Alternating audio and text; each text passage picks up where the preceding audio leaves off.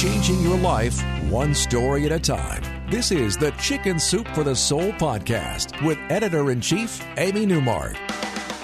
Hey, it's Amy Newmark with some instant inspiration from Chicken Soup for the Soul. It's the 16th anniversary of 9/11 today, and we need to stop and think a bit.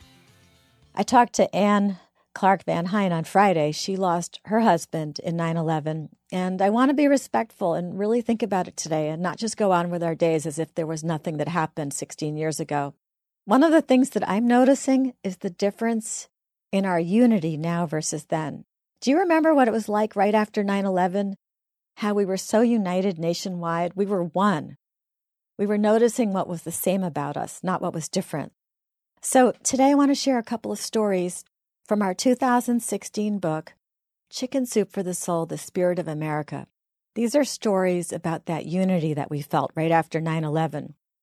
The first story is by Linda Wright, and it's called, appropriately, We Are One. Linda was a senior manager for a Fortune 500 company, and her job involved traveling all over the United States. And she says that the people she worked with in Los Angeles used to joke that something strange happened every time she went to Los Angeles on business. One time the transit workers went on strike, and Southern California turned into one huge parking lot while she was there. Another time the Oscar statues went missing and then miraculously reappeared in a dumpster found by a homeless man. So when Linda flew from Florida to California on Sunday, September 9th, 2001, she wondered what strange thing would happen this time. And sure enough, when she got there, they had just had an earthquake, a small one by LA standards, only a 4.2. That Tuesday morning, Linda was ready to head out of her hotel room at 6 a.m., since that was 9 a.m. back home, and she picked up the remote control to turn off the TV when a breaking news banner came on. It appeared that a small plane had flown into the World Trade Center. Linda sat back down to watch, and a moment later, she saw the second plane crashing into the other tower. After a while, not knowing what to do, she headed to the office. She knew they wouldn't be working, but she just wanted to be with other people. And at the office, everyone watched TV together, and the divisions between the departments disappeared, and everyone was crying and hugging, whether they knew each other or not. They made a prayer circle at the office the next day, and everyone gathered together. And with the airplanes grounded, Linda's trip was extended indefinitely. She went to the mall and bought some more clothes, but mostly she just stayed in her hotel room grieving. And then invitations began to come from all over. All her coworkers started taking care of her. She went to dinner, to the movies, out to lunch, to someone's family barbecue that weekend.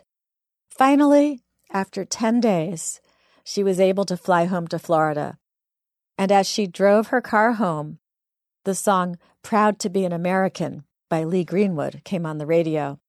And she cried as she drove, and she concludes her story by saying, "We are American, and we are one." The Chicken Soup for the Soul podcast continues straight ahead. Chicken Soup for the Soul celebrates your pets and the power of the human-animal bond. I'm Robin Ganzert, CEO of American Humane and host of the new podcast from Chicken Soup for the Soul, Loving Animals. Every week, I'm joined by celebrities and other special guests who share a passion for spreading care, hope, and compassion for the world's unique species. You'll hear inspiring stories of animal rescue and rehab, plus the latest trends in animal welfare. Chicken Soup for the Soul presents Loving Animals with me, Robin Ganzert. Available on Apple Podcasts, Google Play, or anywhere you download your favorite podcast. Welcome back. I want to share another story from Chicken Soup for the Soul, The Spirit of America. This is by Lori Hine. Lori decided to do something rather fabulous the summer after 9/11. She decided to take her children on a 12,000-mile cross-country journey to reclaim America for her family. They'd be gone for the whole summer. They were going to drive the southern back road route from their Boston home to the Pacific and the northern route back. Lori and her kids kissed her husband goodbye and set off on their trip, eager to explore America's towns and confirm the strength and resolve of her people. The most enduring memories they made that summer were of the people they met, not the places they saw. People like Scotty, a Kentucky motel janitor who thoroughly applauded their journey and washed their van with the motel's hose. As they drove around, they found that people were asking them about other parts of the country and how folks were faring. That summer, the simple act of one family's trip across the nation was enough to unite the Americans they met. Lori and her kids were there on the road, traveling freely, robbing terrorism of its ability to scare us.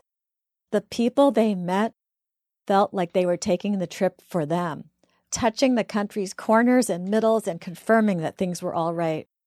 Lori says it was like she and her kids, driving coast to coast, north and south in their van, were a thread that was connecting the country as they rolled their way through 21 of the 50 states.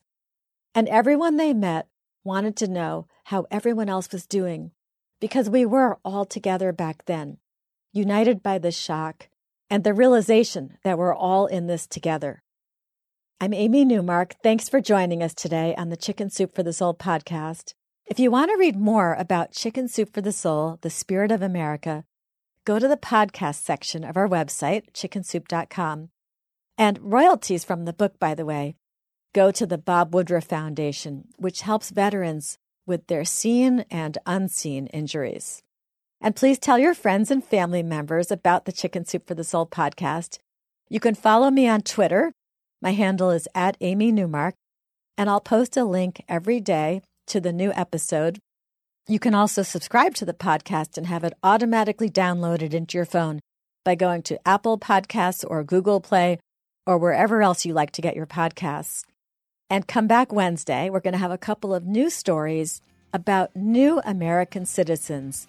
And we're going to find out how one aspiring citizen in New York City passed his test for American citizenship by answering the question, what was the name of the first U.S. president? With the following, George Washington Bridge, which was so funny that the examiner just had to pass him and give us our newest American.